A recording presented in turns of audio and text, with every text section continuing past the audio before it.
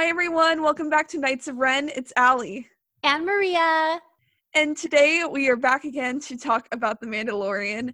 Today we are talking about chapter 14, right? Chapter 14, thank you, of The Mandalorian. Honestly, I can't keep track anymore. Of the tragedy. Aww. But anyway, before we get into The Mandalorian, as always, we are going to have a segment to counteract Gina Carano's transphobia and other negative behaviors. Because while we are covering The Mandalorian, we still want to acknowledge the issues that are present, especially because Disney has yet to acknowledge them. And I know a lot of people also have issue with Rosario Dawson being Ahsoka as well. So we want to be supportive of our LGBTQ community and do what we can to lend you a voice and to hear you. First, we'd like to remind you all that trans rights are human rights. This is the way. The fundraiser is still open. The link to that will be both in the episode notes of this podcast as well as linked with the tweet for this episode. For the second part of the segment, we opened up a platform segment for the LGBTQ community, for anyone in that community to use this platform and to share their stories and why they like Star Wars, what it means to them, what the issue, like what's been going on with Gina Carano and Rosario Dawson, like how it's affecting them, what changes they want to see, and just generally any thoughts that they want to share, because it is so important not just for us to acknowledge what exists, but also to give those people a platform and to raise up their voices as well at the same time. And today, we actually have a segment. Yay! Because we actually got a submission. Thank you to everyone who shared the thread last night. I got a lot of shares last night, and I really, really appreciated it. And yes, we are recording this the morning of, so pray for me. I have to edit this straight afterwards. Anyway. I am Allie, and thank you for editing. You do a wonderful job. Thank you. Anyway, today's segment is from Ian, and here is Ian. Hello, Knights of Ren. This is Ian. I saw your tweet about the season of Mandalorian and wanting to hear from voices in the LGBT community. I identify as transgender, non-binary. My preferred pronouns are they, them. And yeah, I guess I'll just get into it. It feels like with whether it's Disney, Lucasfilm, Star Wars, or whatever else, I just don't understand why they haven't made some kind of statement. And with this, it particularly hurts because it feels as if they're reopening a newly healed wound. We clearly saw, and they even said with Oscar Isaac and John Boyega, they had played these characters as in being romantically linked with each other, and that's how they played it, and that's how they imagined it going, and kind of in trials throwing it away and just giving us maybe a 1-second kiss of a lesbian couple, and just to have something kind of thrown in that can be easily edited for viewings in other countries, it hurts. And to have, well, first off, one actress come out and clearly be a bigot, clearly be transphobic, unacceptable, and it's just I guess there's some contractual or legal stuff involved, but just any kind of statement, something even as simple as Happy Pride Day, or shout out to our trans and non-binary siblings, or our LGBTQ fans. Like, just I don't get it. I don't understand. What has helped me get through this is being able to talk about it in spaces like this, being able to, get on other podcasts, even, um, it's sort of influenced me in starting up my own Star Wars themed podcast, making sure that our voices do get heard. People do see us and hear us and, know that we're just human beings. And that's to me what this is all about. And it's just a struggle seeing just seeing not only GC but RD in media as well. And with RD, for me personally, that has been a interesting journey to say the least, because it's a little bit murkier, but at the same time, they didn't need to hire her because of the allegations. They knew about those allegations before they hired her. And you just don't need, just because a fan suggests it on Twitter doesn't mean it necessarily needs to become a reality. I would just like to see more representation that isn't in books, comic books, or video games. I really would like to see some real LGBTs and real queers in Star Wars, whether it's animation or live action. It just feels like we're being ignored, and it just hurts. And so I would just like to see some more action on Disney's or Lucasfilm's part. So thank you for letting me record this. I really appreciate it. And it means a lot to me and others in the community as well. All right. That was great. Yeah. Thank you so much, Ian, for sharing. Ian, I cannot wait to hear your podcast. I think this is wonderful. Hopefully we can support you in whatever way we can to promote your podcast and what you need to share with the community. But I agree with everything that they said. I think that that's wonderful that they are able to share their feelings. Yes, Ian's podcast is the Kitana Cast podcast. Okay. So I'll recommend you check that out after this. It was really impactful to hear those words, and I really appreciated it. And just you can hear how important and impactful the lack of action is right now. Yes. And how difficult it is from someone with that perspective, especially obviously for us it's difficult, but for someone who has those experiences and who wants to be able to see themselves in media, it's really difficult for them. So I definitely agree that it was really important that we shared that, and that's the biggest reason honestly why we're doing this segment. Yes. Is to raise up voices and to allow people to share stuff like this, because it is so important. And everyone should be able to see themselves represented in the content that they're watching and that they love. And there's really no reason to. And Ian's right in that we only got a tiny little bit of a relationship in Tross of a lesbian couple, and that was it. And we could have so much more, especially Seb and Callus, and obviously Finn and Poe. All of those things were there. So I agree that we have the groundwork laid, but we could have more for everyone to feel represented.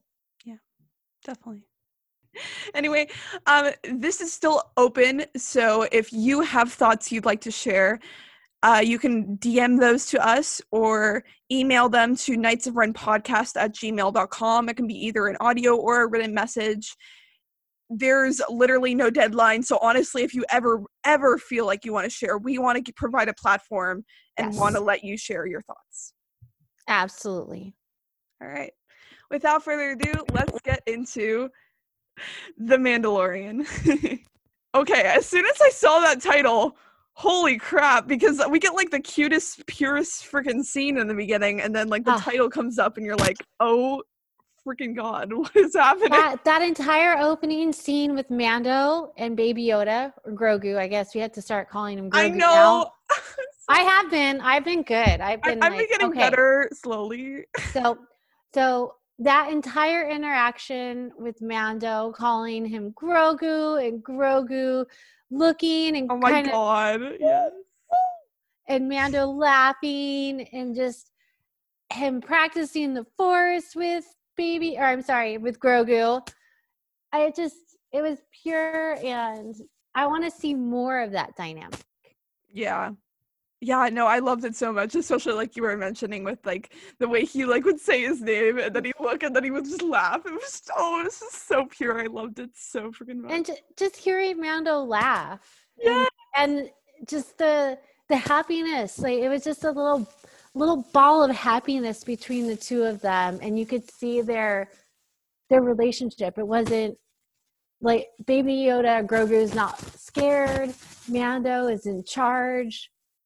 Their dynamic is solidified, kind of. You can see that between them. And so I didn't say this before. I don't think I did. But part of me felt this, and I wasn't sure. Okay, so in the last episode with Ahsoka, when Baby Yoda, Grogu, was talking with her telepathically, there was the possibility, and I don't know if I said it, but he could have said to Ahsoka that he didn't want to leave, and that's why she didn't teach him. So that was a possibility, and I think that is what is occurring here, because when Mando said to Grogu that he needs to be taught in the Jedi ways because he's too powerful for Mando, I think that there is a little bit of a sadness in Baby Yoda's face. Like, I don't know, that's what I picked up there. I think it was so sweet, and I can see that Baby Yoda, Grogu, is struggling with that. Yeah, and I think that would, like you said, that would kind of explain why Ahsoka made it Grogu's choice by the end, and like you said, why she made that decision. Yes. Because by making a Grogu's choice, like, you're not having to like fight Din on the subject, but you're also like allowing Grogu to make that choice ultimately.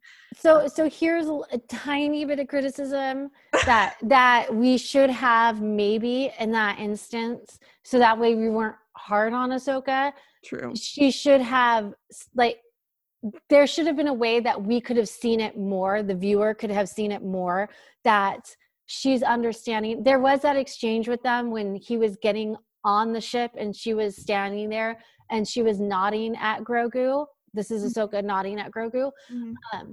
That there was a little bit of an exchange of nodding but you don't know what that was. Yeah. That just could have been her saying like, hey, we needed some form of acknowledgement that she's leaving him in the best hands. She could have said that to Din too. She could have said to him, I'm leaving him in the most capable hands that I trust. Yeah. It could have been it could have been a sentence like that. So that way we could have assumed, oh, maybe it's because this is what Grogu wants. And she sees that. I don't know. Yeah. So that would have been nice. But the line that he says, we're going to find that place you belong and they're going to take good care of you. I mean, can we slap the irony in our face more? He is. And I think that's kind of why that line was delivered. I think it was for us to see and to say to ourselves, I think Baby Yoda is in the best place. And if you think about it, would Grogu want to go somewhere else? No. What happened with the Jedi? Bad things happened when he was with the Jedi. Yeah. And he was locked away for God knows how many years in his pram to protect him. Yeah. And this is the first instance of unconditional love that he's gotten from somebody. And I think it shows I'm a not lot. gonna go. No, I think it shows a lot on that level that like every time he's used the force, obviously outside of like the ending, but the ending it was kind of just like a self-defense fighting kind of thing. Yes. But like every other time he's used it has been like to help Din in some way, shape, or form. Mhm. Like even when he heals Grief Karga has like this relationship with Din in a way, and Mhm. they're like in this like group together where he saw value in that, and it's just every way he does it is some way to help Din. So he has these wounds that are caused by like the trauma of his experience Yes. with the Jedi. So opening up and using the Force, like when Din is trying to train him, Mhm. and when he's trying to help Din is like it really shows that like that's the path he wants to be on, and that's the way he will like use this ability. So And that's where I think we're leading in this is I think that we're going to see a non-Jedi teach a Jedi. I think that's what's going to occur. yeah, and I feel like if anything, if he's reaching out at all at this point for any Jedi, I feel like it's to help, like I was saying, like to help Din in a way, I Mhm. guess. And like I feel like the only way he'd want to like improve his abilities or whatever would be for that purpose. But I still agree, like I think that's an interesting point, especially because I'll get into it later, but like talking about the different roles of mentorship and how people are seeing like Boba as a possible mentor for Din, and like and Bo-Katan as a possible mentor for Din, like just looking at these different roles of people who can pass down knowledge to others. Yeah. And I think that's interesting. Yeah. Yeah, I mean, if he does meet a Jedi, maybe that Jedi is going to simply be a resource. I mean, same as Ahsoka. I kind of am surprised we haven't gotten that, but I have a feeling we're going. I have a feeling we're going to get a Jedi. I think that call was that Grogu put out there when he was sat on the Seeing Stone. Mm-hmm. I think that is going to be answered. We are going to get, because that wasn't completed, that left us hanging, and we have no idea what occurred with Grogu during that time. Did he reach out and say, you know what, I don't want to be a Jedi? But we would know. Yeah. I think there would be a way that it would be conveyed to us that that's the case, unless we hear absolutely nothing. But I don't think so. I think that was there for a purpose, and we're going to see some sort of situation occur, whether it be we see Yoda at some point, or somehow we're going to understand what occurred in that scene where Baby Yoda was put on the Seeing Stone and in that light, and we're going to find the end culmination to it, I guess. And I guess like this is obviously speculation. I know we're jumping ahead a lot to this. We're kind of going all over the place with but this like we're going out of order today. yeah, it's whatever. No, but talking about the Seeing Stone a bit more. Mhm. I guess if it was like a Jedi related thing, it kind of could explain why it took so long, because what we've been told so far is there's not that many Jedi left, and B, because like it's that reaching out kind of thing where you would think that would take more effort, which is like why it makes him so tired, I guess. Yeah, and I'm assuming it's going to take him a long time. Whether I mean the only Jedi we know right now are Luke, Leia, but Leia was going. I don't think Leia was getting trained right now. I think. Yeah. So Leia would be going through training right now. So, yeah, but it's still important to acknowledge. Like people forget that. She would still see it, or not see it. She would feel it. So we have Luke, we have Leia, we have Ezra and Ahsoka. Those are the 4 known Jedi. Cal. Wait, is Cal? Yeah, I'm sorry, Cal, because I don't play the game. So yeah, so Cal. So we have 5 that we know of. We have questionable, like Quinlan Voss. Some people are tossing out Mace Windu. Oh my God! Yeah, the survival story. Well, whatever. I mean, there are possibilities. I know. So I'm assuming someone's going to answer. I would love for that to be Luke, because that makes to me the most logical sense. And how cool would it be for Baby Yoda to kind of go to the academy? But no, because he could leave prior to. I'm not saying he's gonna stay. Like maybe he'll go. I'm assuming like it'll be, if he did go to the academy with Luke, he would do partial academy time there and a lot of time with Din. You know, like it'd be a loose academy situation. I don't think Luke wouldn't run the academy like the Jedi. Like it wouldn't be so hard and firm. And I also think, because we talked a lot last week about how, like, why Ahsoka was the way she was with, like, the attachment stuff, but I feel like because Luke was the one who brought Vader back specifically, like, obviously Ahsoka knows Vader's back, but, like, Luke was the one who took those actions, so I think he'd be fine with the father-son relationship, because he had, like, a father-son relationship. So. That's why, see, that again, that's why it's confusing with how Ahsoka behaved in that episode, because she could have just been like, you know, like put her hand on Din's shoulder and been like, you know, I want to honor this relationship and I don't want to sever it. I want it to strengthen and I don't want it to falter. Or, you know, it could have been a really positive message in why she wanted them to stay together and explained it to him. And I feel like even if they're trying to still add that, like, ambiguity, like, will they, won't they kind of thing, like, will they stay together, will they, won't? Like, I know they're still trying to, like, really push forward that narrative where Din is still really trying to accept the possibility of him staying with him, but I still feel like you said, there's a way they probably could have done that. While still leaving it, like, ambiguous, because, like, obviously Din is still, like, really in his, like, mindset, so, like, I don't know.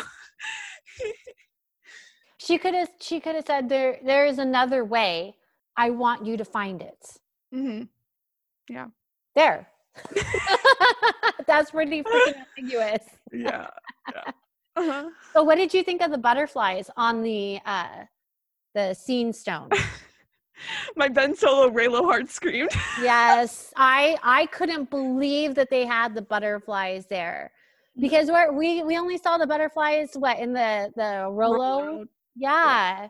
I can't believe I was rewatching freaking Star Wars Rollout to take notes. I was like, and it's also somebody else pointed it out. I guess it was in a comic too. Yeah, I haven't read that comic, so I'm like, I'm gonna focus on the Rollout stuff because, like, in that short, not only are they like associated with like Ben Solo, and obviously that's like a big thing for us, but like, which is very also interesting. They're kind of like guides and like tied to discovery in that thing, and so that's a lot. I've seen a lot like of people reasoning with why, if it was like, obviously we don't know, they watched Star Wars Rollout and we're like, we're gonna include some blue butterflies, but like if they were included for that purpose, that would like make sense, because like obviously they're both going on this path of discovery and like right now, so I thought it was really interesting that they put that in there. I think there's going to be greater significance to that later. I hope so. No, there is. I know there is, and I can't wait to delve further into seeing the butterflies and what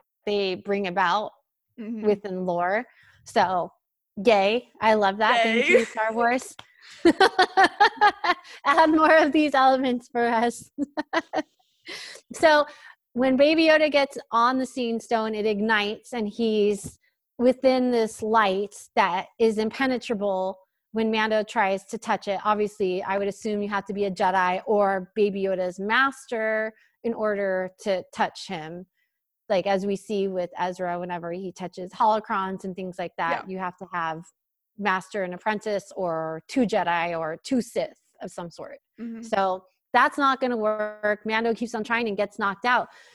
But he needs to go address the issue, which is we have the Slave One landing and Boba Fett coming out. And he has no idea anything about Boba Fett.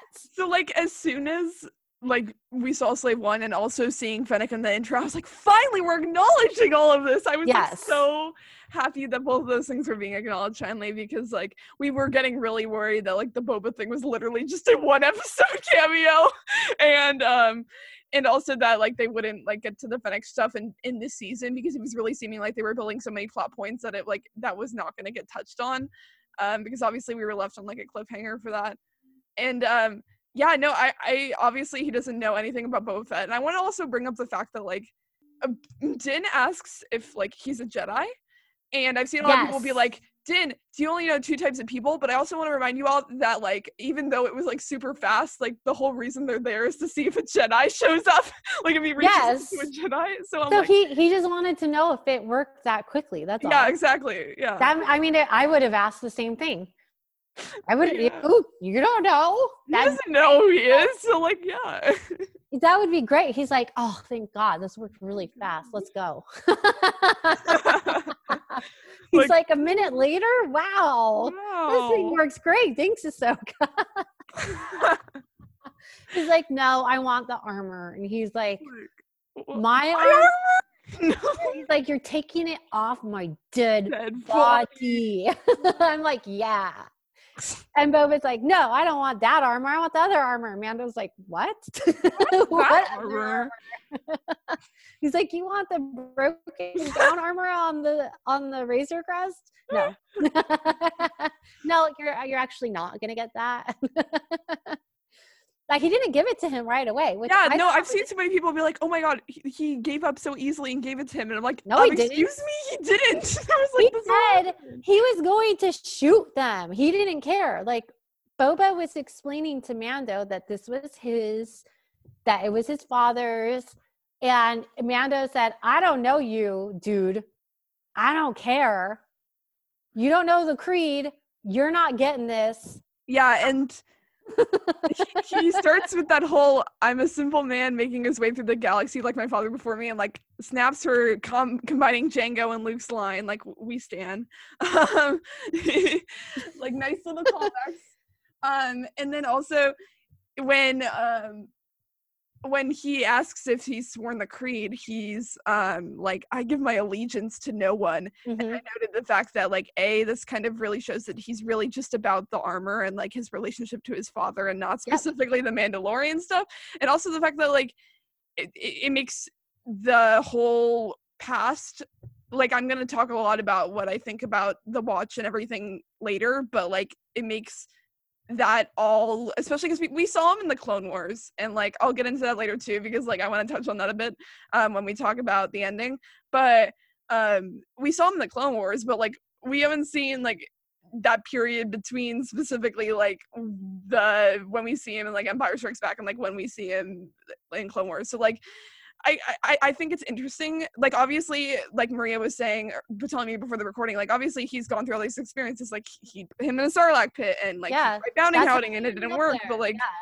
But like, I also think there's a layer to this, like, that we're not yet aware of. I think it makes me interested. Yeah.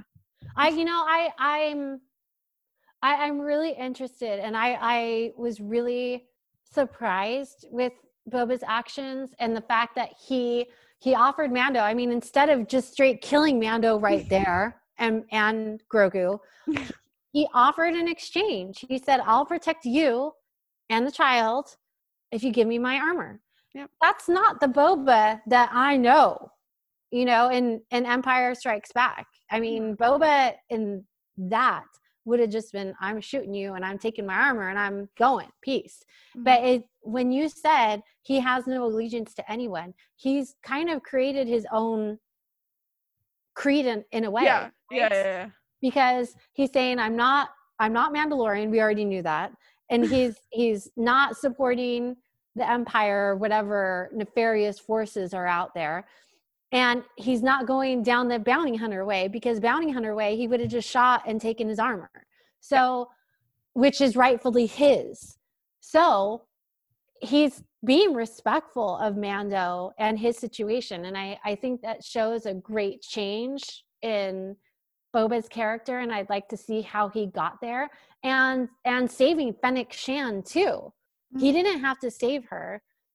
And I really like what he said to Mando. It really resonated with me. This is line, and just the way he delivered it, everything just gave me goosebumps. He says, fate sometimes steps in to rescue the wretched, when he talks about saving Fennec from the sands of Tatooine when she was left to die. And same with him, and finding that similarity between the two of them and that compassion in him. It's really interesting, and I'd love to see that further as we go on throughout the rest of the series. Yeah. If we can see that. I was going to touch on this later when we talked about the ending, but I want to touch on it now because I think it connects well to what you were saying. Mm-hmm. Because so you were talking about how like the way that he acts is like really like out of like, whoa, Boba's gone through a lot of change. And I also really love like that line about saving the wretched and stuff, and like the way he saved Fennec. And I think there's a combination of factors within this episode. Obviously, once Baby Yoda's taken, a big part of that is the fact that he lost a father, so he knows what that experience is like, and he's willing to, and I think a big reason he wants to protect the child. I'm calling him everything but Grogu. Well, now we can call him that. I mean, you could call him the child, Baby Literally, Yoda, I'm gonna call him everything but Grogu. The big reason he wants to protect Grogu is because he can like help salvage that relationship that he lost. And also in the Clone Wars, a big thing is him wanting to get revenge, and like kill Mace and like avenge his father. And then he goes to the Empire and he obviously ends up in a Sarlacc pit. So I think like after all of those experiences and honestly seemingly losing everything, it really helped him see like that no matter what path he takes, he needs to be that person to like help others in that way, I guess. Yeah. And like, because the galaxy has obviously treated him in such a way, and like he obviously hasn't found like I don't know quite what I'm saying, but like his happiness. Yeah. So like he's turning it around, which I really love to see, and I really like that. I mean, and to touch on what you said, he sees that relationship with Grogu and Din, just like he had with his father, and I think that kind of tugs at his heartstrings, and he wants to protect that when he didn't have anyone to protect that with him and his dad. Yeah. And I mean, we know how that devastated him in the Clone Wars. Yeah. When we saw him just spend his entire life or childhood in yeah. I mean, that it shows a great change. Yes. And I'm not saying great as in like it's great. Of course, it's great that he's becoming a better person, but it is a great, massive change. It's a 180 degrees change for a character. And I love seeing that. That I'd love to see further how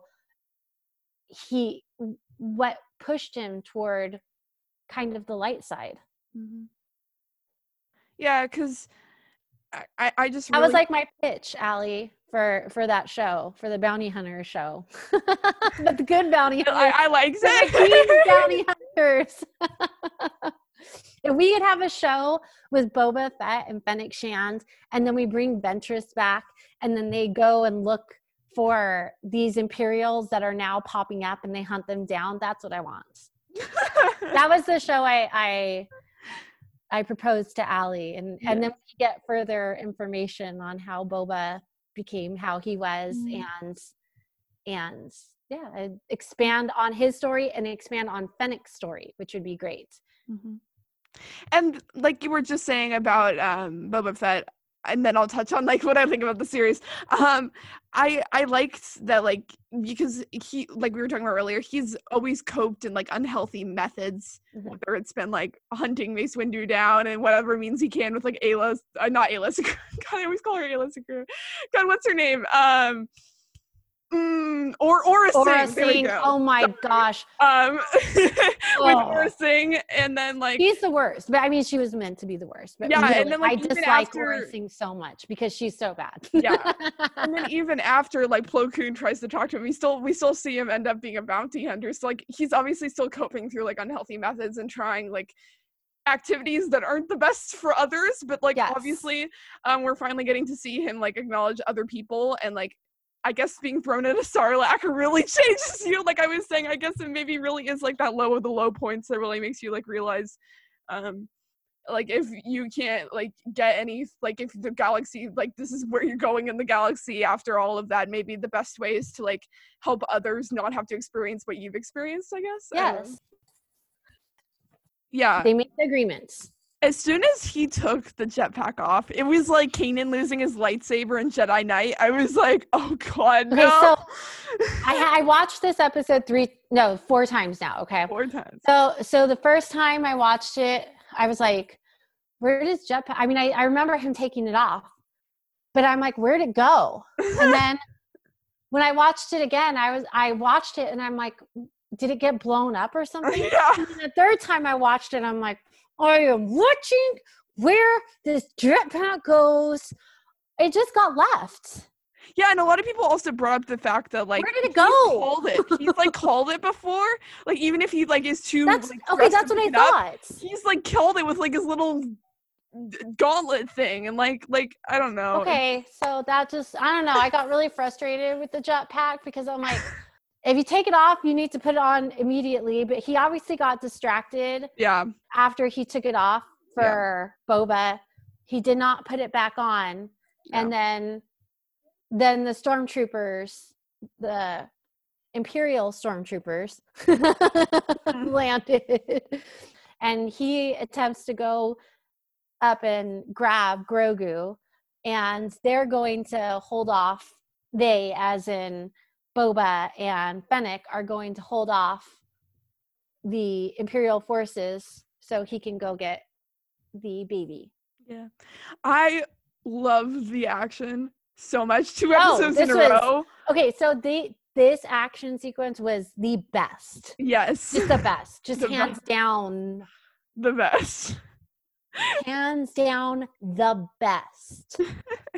I think out of both seasons, actually. Like, I'm going to give it that. Honestly, yeah. It really because was. like in the Sin, it's like a shootout. In last episode, it's still like it was cool, but it was like it was very not simplistic, but like it was like obviously like what more can you do with like a spear and a lightsaber? You're not gonna be able to do like that much more. But like with this, like you have Fennec who's the sharpshooter, you have Boba with his and stuff. That was cool, but that was just a normal chase. We see lots of chases. Yeah, but like here you actually get like Fennec who's like a sharpshooter, you get like Boba with his whatever it's called, and then like you're gonna see Tusken Raider. It was it's a Tusken Raider tool or weapon. Yeah, and then you get like tool to kill. And then you get like later him with his armor and all the little gadgets and stuff that come with that, with his like and everything. It's just like, oh, there's just so much different action, and like, and they each get their turn, which is really neat, and it makes sense. It's not something that it looks forced. We start out with Boba and Fennec holding ground. Boba gets his chance to just smash, and he just takes out stormtroopers left and right. Fennec is shooting. Mando's trying to get Baby Yoda out of the Seeing Stone portal thing, lights. Portal thing. But he can't get him out, and he keeps getting knocked out. I'm like, Mando is so persistent. He does not give up. Like, but I wouldn't want to get knocked out that many times. Know, that's the problem, because then you're missing stuff, and you're like, what if I got knocked out and I'm not going to protect Grogu? Why do you rather stand guard than like try to knock yourself out like 50 times? And by the way, call your jetpack while you're at it, dude. Exactly. God. They like forgot that was a thing, even though they did it like 2 episodes ago. I did. That was so confusing. That really frustrated me. Like that. I think that's my one big like what? Like what? Of that episode. That's my one critique. Where's the jetpack, you guys? Yeah, like we get it was really cute when he was flying with Baby Yoda, but like, what else is the jetpack gonna do? No, but it's the point of the jetpack is its usefulness, and right now the usefulness is he's up on a hill. As in Mando and Grogu are on a hill, and all the action is beneath, and he needs to be able to access between the two. So I would have liked to have seen it, and maybe, I don't know, something to come of it. By the way, what happened to the bow rifle? It was in the ship bias, is what I've seen people say. Okay, because I was wondering where that was. So it's gone. It's bye-bye. It's okay. No, it's not there anymore. No, but so it also, it's like I was saying earlier with like the whole, as soon as he took it off, it was like Kanan losing his lightsaber, and I knew stuff was bad. Like, I had a feeling as soon as he took it off, he wasn't gonna put it back on. Like, I had a feeling. Yeah, I mean, it's funny because they make such a point that it's So the whole jetpack thing just kind of, I don't know. I was sad, and I assumed because he never got it back at the end of the episode, my assumption was it had to have blown up. Yeah. But I'm like they were that near the ship. And like, wouldn't it make a big explosion? I don't know. Especially because like when the Imperial ships come, like we see them go like around and land in like a separate area. Yeah. So you know what would have been neat is if Fennec Shand had used that to blow it up, and then we'd see it, the destruction. So then it would have made sense. So I don't know, that would have been interesting. But I like how everyone got their chance. We see Boba get his chance at the stormtroopers. Then Fennec Shand, she is the only one defending everyone for a while because Boba sees the Razor Crest and he's like, here's my chance. I'm going to get which, I mean, he should because... I mean, Din doesn't walk the ship, like, parenting 101, even if your child's with you, like, don't. And Din pretty much agreed to the terms that Boba had set, you know? So, like... It was pretty well agreed upon. So go get your stuff while it's there. Yeah. Done the same. I mean, but like, good thing he left the ship open. I know. Like, unless he like looked over, he did like an automatic ship open. He could because he has those controls too. So like he knows how to open a ship, and he doesn't know how to get a jetpack. All right. Yeah, I know that's frustrating. I thought it was really. I really liked that whole Fennec Shand action sequence. That was amazing when she jumped down. Yes, the everyone. Jump. Oh my god, yes. I'm gonna live by that for the next year. Some other stuff I loved about this sequence. I am Fennec Shand. yes. I love Fennec Shand so much. I've been wanting to draw her lately so much, but I've been doing finals, so I've been deprived. It sucks. But so a couple other things I liked about the sequence. I loved like the stormtroopers commentary at that one point, like towards the beginning of it. It was funny. And then the the music too. I loved their like whatever. I don't know if it's like their rendition of Boba's theme or whatever, but like whatever music they played whenever Boba was like I think it was. I loved it. Yeah. It was just like, oh, so good. It was very suspenseful. It was. Everything. I don't have any critique other than what happened to the jetpack. Honestly, yeah. I understand why he didn't have the jetpack because then after they take out, I mean, obviously Moff Gideon is distracting Mando or testing him by sending down the two troopers transports. So obviously he's trying to distract him by doing that or wear him down. And then he sends in the dark troopers from up top and they land in. I assume they're completely robotic, correct? Yes. And also when Din finally like leaves, like first, why? Second, the way he says it, like I'll be back soon, and like just the echoiness, because like obviously it's from like we get a lot of Grogu's perspective in this, but like whenever we get those Grogu perspective shots, it's like echoey, so the way it just like echoes, and of course, because he's in the portal or light. Yeah. As soon as he leaves, of course, that's when Baby Yoda's done. I know. Yeah, Din tries to get Baby Yoda out of off of the Seeing Stone, out of the portal, and we think maybe Baby Yoda can slightly hear him through it, like he's underwater. That's what it seems like. Yeah. And Din says, okay, he sees other transport. He's like, I got to go help them because they're going to die down there without me. And Fennec would have. I mean, she got completely surrounded till Mando came down and then Boba came in and just decimated everyone. But the second that Din says that, of course, Baby Yoda wakes up and collapses on the Seeing Stone. And he doesn't have a way of letting Mando know that he's awake and needs help or anything. And then the dark troopers land and take Baby Yoda right away. And Mando doesn't have his jetpack.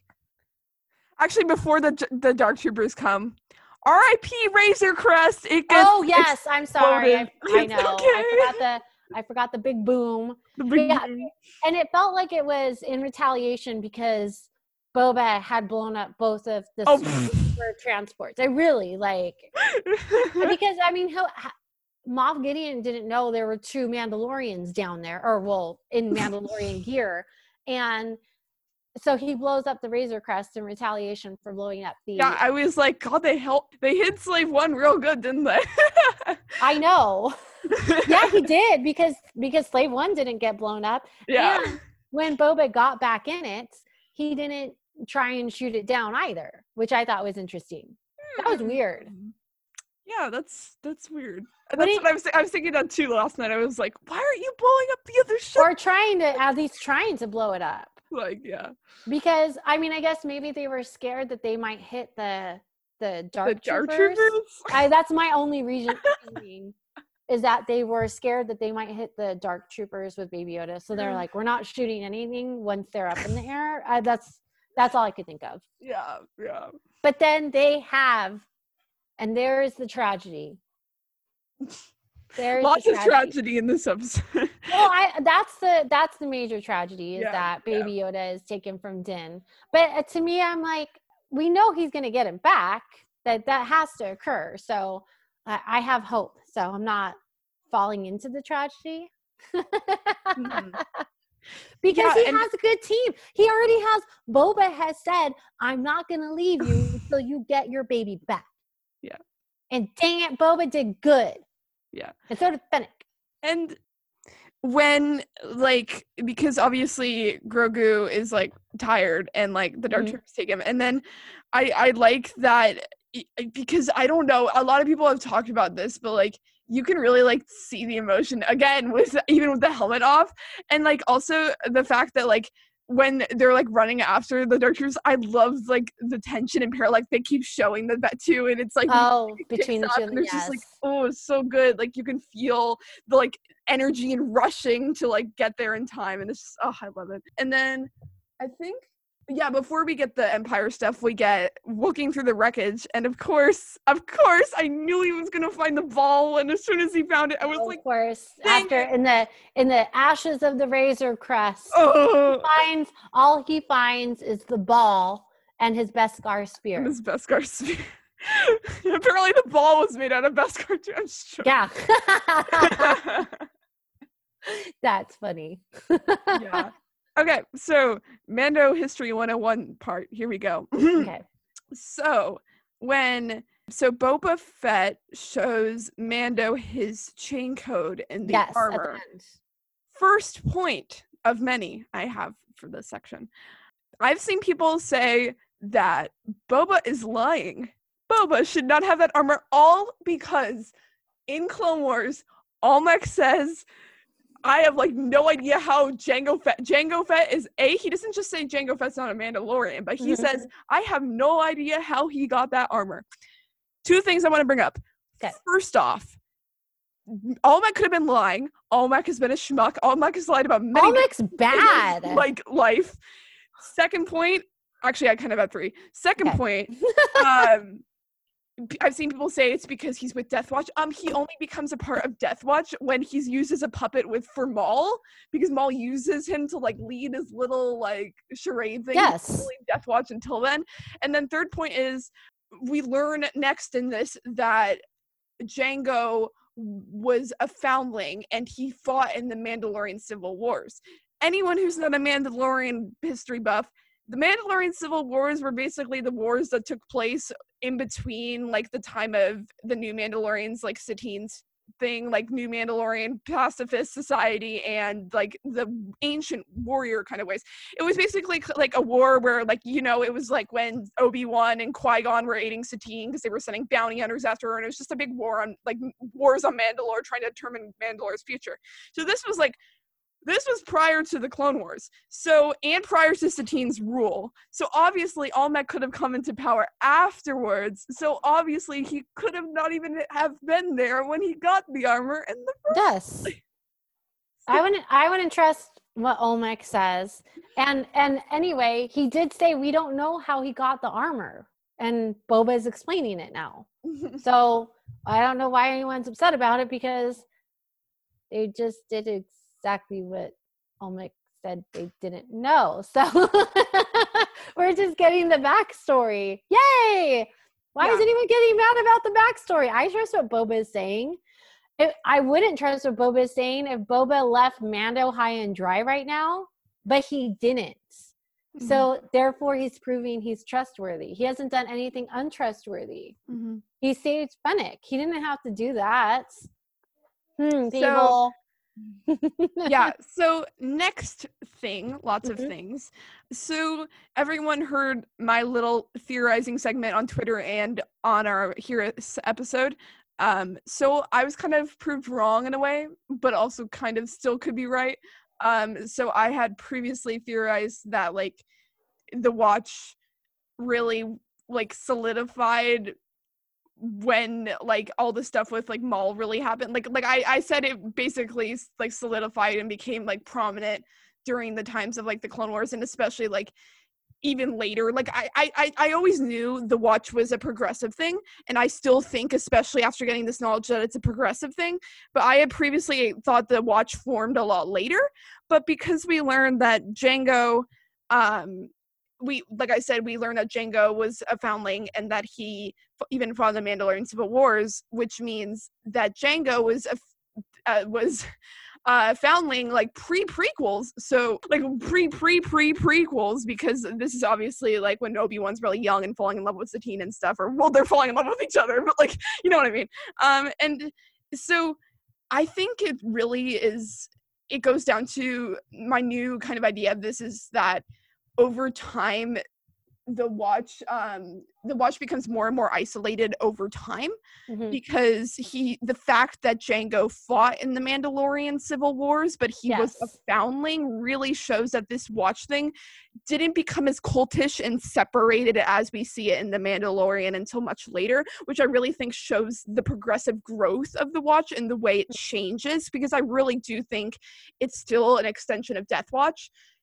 Yeah. Although it's not in the way I originally theorized with like Maul and stuff, like that is what caused the real division. I still think it progressively went through a lot of different stages. So absolutely. Yeah. It definitely did. And we saw it go through those stages in the Clone Wars and through Rebels. Yeah. It just, so anyone that would say it'd be one way or has to be one, it obviously has changed and evolved. Yeah, I told Maria it boggles my mind that it goes that far back, especially because pre-Mandalorian Civil Wars, Mandalore was still largely in their ancient ways. Yes. And the watch is a return to the ancient way of Mandalore, which is why I believe this war is, I feel like it can't go back much further than the Mandalorian Civil Wars, due to the fact that that's when Satine was really aiming to come into power. And I obviously, like I've even tweeted this, my brain is like still trying to like piece together the pieces, so this is my thoughts today, but like, and I'm trying to follow this too. Yeah. No, it's a whole thing. There's like so much that goes into this, but I honestly, at this point, I'm interested. I'm really hoping when we get the Kenobi series, because like obviously people have said with the Kenobi series that they hope to see flashbacks with, and me too, I've said this too, that we see flashbacks with like Satine and Obi-Wan. And I know I'm hoping to either touch on it in that series or in a different series about like where Mandalore was at that time, because like I've said on every platform I've talked about it, it's still a very big time period. Like all we really know is it was like a fight between the Mandalorians' warrior ways and the pacifist ways, and that Satine was running away from bounty hunters with Obi-Wan and Qui-Gon. That's like all we know. I think that they are, and I think that I hope maybe we will get some info on how Baby Yoda was rescued in the Obi-Wan series. Yeah. You don't know, but there's a lot of stuff they can touch on. Yeah. Maybe we can find that information out, and maybe that they will include the that information in there too about the Mandalorians. That would be fantastic. Yes. I could see them doing both. And I am going to hold on to the fact that I do think Obi-Wan was the one that saved Grogu. Yeah. I honestly, because remember, he was hidden in the temple. Yeah. So anyone that's like, oh, it couldn't have been Obi-Wan because we saw what occurred in Revenge of the Sith. But remember, he goes back. We don't know they're not going to show us every tiny detail. Maybe he grabbed Baby Yoda when he went back and Baby Yoda was hidden in the temple. Yeah, the two theories I've seen now have been Obi-Wan or Mace Windu, because people are still that Mace Windu survived train. So like, I don't know. Heck, maybe it could be. Maybe Obi-Wan finds Mace. They both save Baby Yoda. That would be wonderful. I would love that. I would really love that. So we will see. I'm not sure. We'll see. So he goes back to Navarro, right? That's Navarro. Yes, at the end, the end is Boba Fett taking Din to Navarro because he has to ask for help finding Mayfeld. Woo. Which I honestly, okay, so that was one I was not expecting to see again. I know some people are really into that character, but I wasn't, just because he's a backstabber. So I'm not like, yeah, let's go back to the backstabber. I mean, I think the biggest thing I reacted was like, oh my God, more season 1 comments. I know. I am not.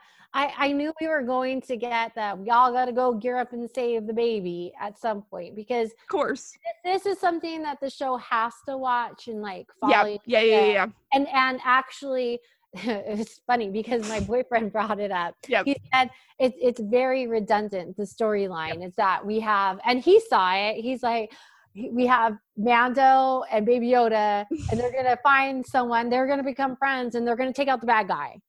And then we get to the larger one, is that someone's hunting Baby Yoda. Obviously, that would be the Imperial forces, and they're going to try and take Baby Yoda. So that's the greater one, and we know at some point we're going to have to rescue Baby Yoda. So and we're following the same pattern from season 1. So we might want to, in season 3, kind of change that dynamic a little, if we can. Yeah. I feel like it'd be nice if we could go into a teaching. Yeah, I feel like for this season it still works, because I feel like the stakes have really been raised this season, even more so than they were in season 1. And I feel like the situation, even though it's technically kind of the same, because like we gotta get Baby Yoda, like, but like this time they more directly do have Baby Yoda. And and I'm not saying it's bad. I'm just let's watch for season 3. We don't want to do that. Yeah. I was just trying to give some like reasoning to why. Oh no, and it does make complete sense. I like it. Yeah. I'm not complaining. All I'm saying is to make sure we vary that up a little for season 3. Mm-hmm. Toss that teaching in there, guys, because we've got to get Baby Yoda back. Hopefully. I mean, maybe that could be the change in the dynamic too. I don't know. I know. I'm not saying it's good. I can't wait. Like, no. What if the Empire keeps Baby Yoda for season 3? That's a possibility. Wait, but are they like sucking all the blood out of him? Like, no, there would have to be a way that they hold off on it. I don't know what, but because Pershing maybe is a good. I think he's a good guy, maybe ish. But then why does he say to send a message to Dr. Pershing at the end of the thing? I mean, Dr. Pershing tries to keep Baby Yoda alive. So last time, and then in this time, I know he made it clear he's gonna take him out, but I don't know. I don't know. I mean, maybe they discover, like, I don't know what they would discover, but maybe they, like, discover something, and they're like, oh, wow, he's better to us alive, or something. I don't know. There you go, yeah. I don't know. That's a possibility. Maybe they find another Jedi that has more. Yeah, and, like even with, like, we're obviously about to talk about this next scene, but, like, even with, like, Moff Gideon's, like, line, like, I know he's just teasing Baby Yoda when he says, like, you're not ready to play with such things, but maybe, like, lightsaber. Baby Yoda, maybe I'm like keeping you around for longer than I say I am. I don't know. Who knows? But it'll be interesting what they do for the next episode. How many episodes do we have left? 2. Just like last time. That's what people have said, because last time was Reckoning and Redemption, and it's the same timeline. Good. So we're gonna have 2 full episodes of Din and his crew that he's obviously getting together. Now he's getting his crew together. Yep. So, are we going to see Bo-Katan and Ahsoka again for the finale? I feel like at least Bo-Katan. I don't know about Ahsoka. But I don't think we're going to see Ahsoka. I really don't. I think we're going to see Bo, though, for sure. Yeah. Boba, Mando, all Fennec. together. That's gonna and Fennec. That's because you said the other two Mandos, They won't be there. aren't gonna be there. So it would have been nice if we had like a bigger. I obviously I'm skipping Cara Dune. I'm not even forgetting. Yeah. I mean, I keep on forgetting, and we should say that Cara Dune was made a New Republic He had marshal. a quick turnaround. That was the quickest for like 1 and 3-4 seasons. She has been like, I am done serving. Yeah. I am never serving. I hate the prospect of working like that. And here she is like, I'm doing it. Yeah. Like, sure, she says like, not quite, but like she's still like, I have to follow the rules. I'm here living my best life. So now she can't look up the information, but then because she's a New Republic marshal now, but when Din tells her that they have the kid, she, I think, opens up and looks to find where Mayfeld is so he can get him. I don't know exactly what he's going to do with Mayfeld. Oh, wait, he said he needs him to break onto the... To locate. So I think it's because Mayfeld is like really good at probably tracking like ship. Okay. I guess maybe he was like the one who located the prison ship in that one episode in the prison. I mean, he's a funny character, so it'll be good banter because everyone else is so serious. So I can see why they would bring him in because we have Bo, we have Boba. These are all really like Fennec. They're not like, well, Fennec did have a couple funny jokes in there. Like I like her wits. Yeah, no. Everyone's different relationships with Mando. It's gonna be so chaotic, especially with Mayfeld, because like he left Mayfeld in like a prison. So like, like. But it's everyone's so protective of Mando that like, I mean, Boba will be in Fennec and. Yeah. And then here's Mayfeld, like. I love Fennec so much. Yes. I love Fennec Shan so much. No, I was so happy. And Fennec, it's just so everyone knows they did the emoji after her name. Fennec is actually a fox, just so everyone knows. It is an actual fox in real life. I've seen it so many times at the safari park in San Diego County. It's one of my favorites. So when they said her name, I was like, the fox! It is the cutest desert. It's a desert fox too. It has really big ears. It's precious. If anyone wants, look it up. It is the cutest little sweet baby fox, and I love that they use that name. Okay, so when I finally do get a chance to draw her, I will draw her with a baby fox. There we go. Yes. Okay. I will love. Oh my gosh, I love it so much. Oh, you should do it like on her arm. Oh, that'd be so cute, like on her arm. Oh my god, yes. Okay. Oh my gosh, that'd be so cute. Yes, all right. Shooting somebody. Oh my gosh. So back to the Stormtrooper Moff Gideon scene. Baby Yoda's little breaths afterwards. Oh my god, they broke my heart. He's just like breathing so like shallowly, and I'm just like, Baby Yoda, no. And they cuff him. The little widow cuffs, his widow cuffs. Baby. Clink, clink. Baby shackles. Baby shackles. The Empire would. How the heck do you have tight like shackles? What are those, like inch shackles or something? Oh my god! Like, wow, the Empire is really dark. They have baby shackles. Like, okay. Yeah. Capture some babies today, Yeah, baby shackles was crazy. Baby Yoda is left on the Imperial Star Destroyer. Oh, really quick too. I do want to say the line. I mean, Fennec Shan brought up the point. She's like, "What the heck? The Empire is still here?" Oh yeah, we kind of skipped over that. Yeah. When she sees the Imperial Star Destroyer, she's like, "What?" And she's like, "I thought they were gone. We're in the New Republic now." Yeah. And Boba's like, "Apparently not. I saw it with my own eyes." Yeah. So Okay, so I would like to say thank you, Star Wars, for acknowledging this. We need further story to explain why we still have the Empire, and eventually, I hope we have something that explains how that transitions into the First Order, or the separation between the two. Was there a moment where they sever? Was there a moment when the First Order's like, I'm going to be the First Order? Was there a moment when Palpatine's like, you know what? let's pull all the Imperial forces. We're going to hide them in Exegol for a while now, lay low, and let the First Order arise. Yeah. We need that explanation, but it seems like they're starting to give us that groundwork. Yeah. When this happened, and I still saw people saying, can't wait to see the transition to the First Order on Twitter, I was like, I almost wanted to like reply with because Maria and I talked a lot about this in our Siege episode, because like, this really brings back the points we were making about the Final Order, like, because we're not quite sure where they're going with this, but like you said, they're clearly laying more framework by how much they're still calling this the Empire, like, yes, like long live the Empire, like, yes, says that line, and then there's like even like this where they're like, oh my god, the Empire's back, the Empire. So like, I really still think they're trying to just do the whole Tross thing, and like we were even saying in that episode, like, the First Order doesn't really seem to have any knowledge of like this Final Order thing. yes, so clearly there is like, or the Empire either. So they don't acknowledge in this. They don't acknowledge the Empire or the First Order. Yeah. So there clearly is like a lot of isolation. So like,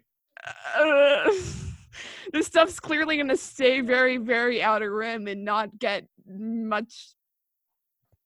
Wait, that's really interesting. I really think she's gonna die now. Who? Kara. Because otherwise she could like really. Because why? If she's really involved and this is like the Empire part of the Final Order, then she'd really have a good understanding. Because it's like how when that officer comes and he asks Grief Karga like what was happening, and Grief Karga is being like very shady and not telling him much, and like then the officer leaves and he's like, oh my god, there's all these things happening and we're not quite sure like what it's leading to, blah blah blah blah. I don't know, maybe that's like, maybe she just can't put two and two together and there's just not enough information, but I think that's a possibility. Maybe I'm just looking for a way to her to die. I mean it makes sense because they're building her up so much that I see what you're saying. I see what you're saying. I don't know. You're right, because it would make sense. Like they made her character evolve so much, and then it would have a greater impact for her to die in a way. Yeah, and like we can't have her like being like the Empire. Yes. The Empire. I don't even know. So I see what you're saying, and it would make sense. I don't know. Because they are, of any of the characters, the growth she's getting probably the most. Mm-hmm. Don't you think? Besides Din and the little bit that we're getting of Grogu growing ish.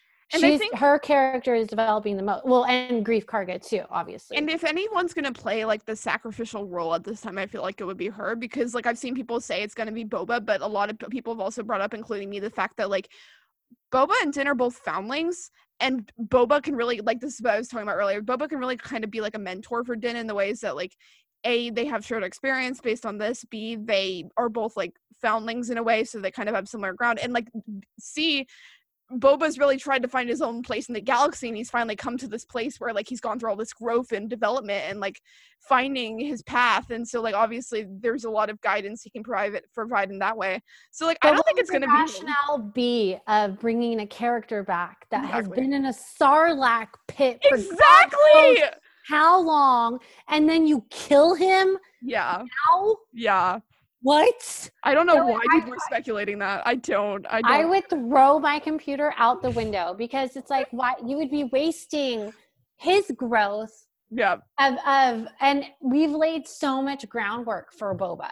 Yeah. That it wouldn't make sense to do that. And then, I mean, yes, we have her, but we see the growth in her character.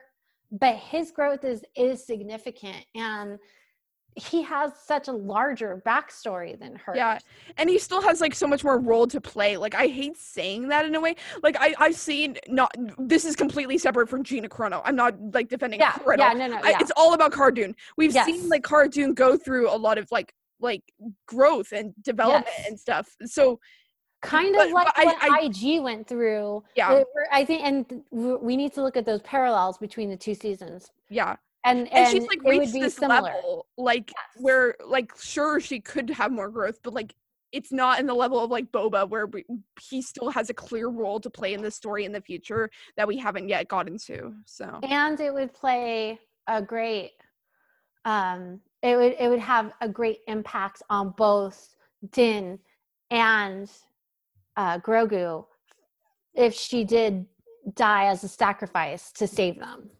and I'm really hoping that on the subject of Bo-Katan and Boba Fett, I'm hoping that because we hear from Boba Fett that he's like, I will serve you as long until like the child is back in your care, but I'm really hoping he sticks the law around for longer, because I feel like in 2 episodes, because I'm assuming unless you said like we don't get him back by the end of the season, in 2 episodes I feel like you can't touch on what you could touch on and like experiment with his character. Like I feel like you can't do that. Yeah, no, we can't do that. No, and especially with what they have to accomplish. We'll get some of that, I'm sure. Yeah. But it'll only be a tiny bit, because we have to get, I mean, Mando doesn't have a ship. We have to get a ship. I don't know if are we going to get a replacement? That's what people are saying. I'm sorry to everyone who bought the Lego. No, everyone was saying that. Like I saw pictures of people who like hadn't finished The building Lego it. And they're buyers. like, no. Well, now you know what you can do with your Razor Crest. Take your bat out Smash. and just smash it. And, Just smash. And that's what happens to the Razor Crest. Now I buy Legos. We have so many Star Wars Legos. It's not even funny.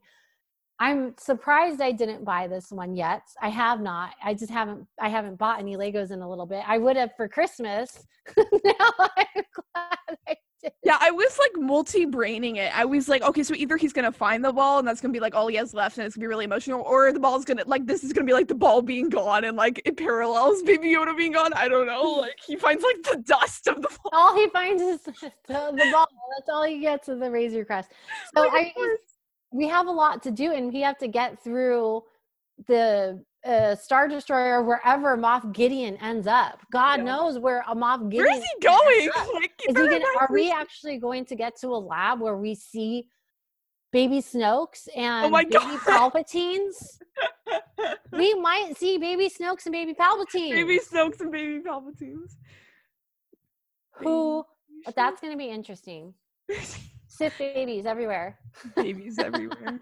Oh my god. It'll be the Sith nursery.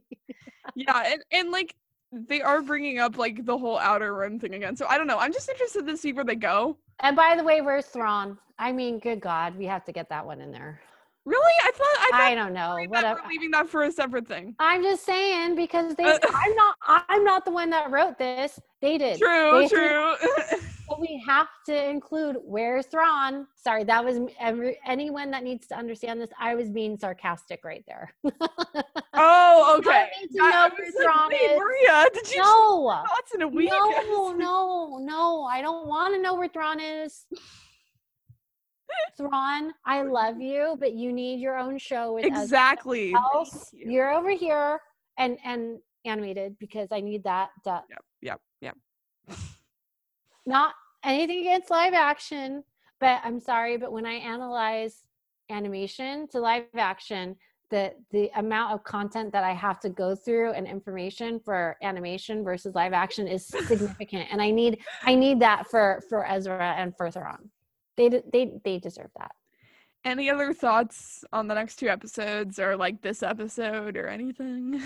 This was my favorite episode of the season. I know I had said that about not the last one, but I said that about 12, but this is my favorite. It's probably going to be my favorite, I think, for this entire season, just because we're reaching the climax here, and this is just going to be falling action into place from here on out. I'd like to see how things work out. Are we going to find another Jedi? That I'm excited about. Are we going to find another Jedi? Crossing fingers. That would be so cool. What if it's somebody we're not expecting? Come on, give me something like I want a mind blower. Yeah. I don't give me Ezra. Don't give me Luke. Give me somebody like Quinlan Voss, where I'm like, whoa! I want a major whoa. I know everyone was super excited to see Ahsoka, but we knew that one was coming. Yeah, that was freaking and late. that was again. It's hard for me to get super excited about it just because that's attached to Rosario Dawson, and we have that entire situation attached to it. So yeah, I struggle there, and plus her Ahsoka storyline. So I struggle with. Yeah. But I would love to see another Jedi in there. I would love to see Din take that lead as teacher for Baby Yoda. Yeah. And what about you, Allie? Going off like the whole like leak situation, I saw a lot of people saying this, and I definitely agree. This was like a big thing for this episode because like everything prior to this, we either had trailer footage or we had leaks. Like we knew that there was a ton of stuff on like Bo-Katan showing up. We knew there was a ton of leaks on Ahsoka showing up. Yep. We saw the stuff with the siege in the trailer. We saw the stuff on Tatooine in the trailer. Like this was the first episode nothing from, and it was so worth it on so many levels because not only like was it awesome to see like new content and be surprised, but like this episode itself, like you said, was amazing. So I really enjoyed it. It was so well done. It was cohesive. Yeah, and also I love the fact that it's like the shortest, but like you were saying, like it's really good, and like that's another like thing that's like you don't need like because everyone's like, oh, originally the rumor was that the Ahsoka episode was gonna be 58 minutes, and everyone was like, oh my god, it's gonna be 58 minutes, it's gonna be so cool. This shows you don't need a 58 minutes episode for it to be cool. As long as you are cohesive and you answer all your questions. This episode answered the questions that it posed, and not just that, but it was filling in holes that we needed from prior plots that they left open for us. Yeah. So on many folds, it was a very informative episode, but it propelled the plot forward so much, and bravo on all of those fronts. Yeah. And it solidified and furthered Din and Baby Yoda's relationship. Mm-hmm. Yeah. So I appreciate that, and I would love to see more of that. Mm-hmm. We will see, but we're not gonna see Baby Yoda and Din together though. In the next episode. Yeah. Hopefully in the final episode. But like I was saying, like this episode we got a lot more of Grogu's perspective. Like we even talked about this last episode about how it's like largely from Din's perspective, but like in these last couple of episodes, and I also like in these last couple of episodes we've been getting a lot more of like other characters' perspectives. And like while I think like it's still largely gonna be through Din's, I think in a way this is a good sign, because a lot of people were in a weird way, because like a lot of people were worried that like one or the other storylines would get overshadowed and not touched. That's what I was worried about. Or Baby Yoda, or God, I keep calling Baby Yoda, or Grogu. It's gonna take me a while, guys. I'm sorry. Yeah, that's okay. But like, it's taking me a while too. No, I saw some people saying like anyone who still calls him Baby Yoda is denying the truth and they're awful. And I'm like, geez, calm down. It takes people a while to like remember the change. Yeah. But like we were worried about them not showing enough of either one of their storylines. So I think the fact that like we're opening perspective a bit more makes it where that we probably will have more chance to see that more, I think. Yeah. And as for my thoughts on the future, I echo a lot of yours. I like I said earlier on an earlier episode, I really hope to see more with Bo-Katan and Din. I'm interested because if Bo-Katan is in this episode, I'm part of me thinks either, so if she's in this episode, it's either going to be a cross duel. Oh, I've also seen some people say this. The possibility, I hated that I couldn't reply to this conversation yesterday because it was like one of those like Twitter conversations where you can't reply if you're like not being followed by the person. But there was a conversation on Twitter that's like speculating that maybe the Darksaber is the only thing that can cut through Beskar. So I think it's true. So then we wouldn't be able to see a multi-duel. So I think that would still, because a lot of people were like, oh, he has the spear, now he can fight Moff Gideon. But if the Darksaber can cut through Beskar, then obviously he can't. So I really hope that Bo-Katan's there then, because otherwise we're kind of screwed if that's the case. So I don't know. I'm just, because you and I talked about this before. Yeah. For the Clone Wars. Yeah. So, Yes. yep. Yes. Yeah. So I'm interested to see like what I'm hoping to get more Bo-Katan and Din. I'm interested to see if she does come into play in this episode, how she comes into play. She has to, is. because it makes complete sense, because Bo-Katan, she's going to want to, because Moff Gideon has the Darksaber. Yeah. And so she can go get it if she go. Yes. Yeah, that's what I was saying. I was like, I'm interested to see what they do with the Darksaber stuff, especially because there was that article that came out prior to the season where the actor was like, you're going to learn a lot more about Moff Gideon than this season. Mm-hmm. And while we have gotten more from Moff Gideon than this season, I feel like there's still more there based on the emphasis he put on. You're going to learn more about this character. So I really do think she's going to come into play, because I don't see... I feel like that's really a way to like bring that out, especially because there's going to be a lot of conflict there in relation to the Darksaber. Well, that's going to be a really awesome fight between Moff Gideon and Bo-Katan. That's going to be amazing. Yes. It would suck though if Mando lost his freaking spear thing in like one episode. Oh, just because the Darksaber cuts through it. No. He can't. Yeah. There's no way. Yeah. So Bo-Katan, please get there before... Yeah. Like freaking gets his spear cut in half. No. Oh, no, that's not going to happen. Oh my god. I don't think so anyway. Yeah. We'll see. This is all speculation. Who knows? Who knows? Anyway, thank you all so much for listening to this episode. As always, you can follow me on Twitter at Allie_M_Andrews. You can follow Maria on Twitter at Mayor of the Galaxy. You can listen to the podcast on iTunes, podcast.com, Amazon Music, and Google Podcasts. And you can follow the podcast on Twitter at Knights of Ren, Instagram at Knights_of Ren, and Facebook at Knights of Ren. And other than that, make sure you all check out Trans Rights or Human Rights, This Is the Way, and participate in our segment if you want to. You can either send those written or audio submissions to knightsofrenpodcast@gmail.com. Other than that, thank you all so much for listening, and I hope you all come back next time to listen to us talk more Star Wars. Thank you. Thanks, guys. Bye.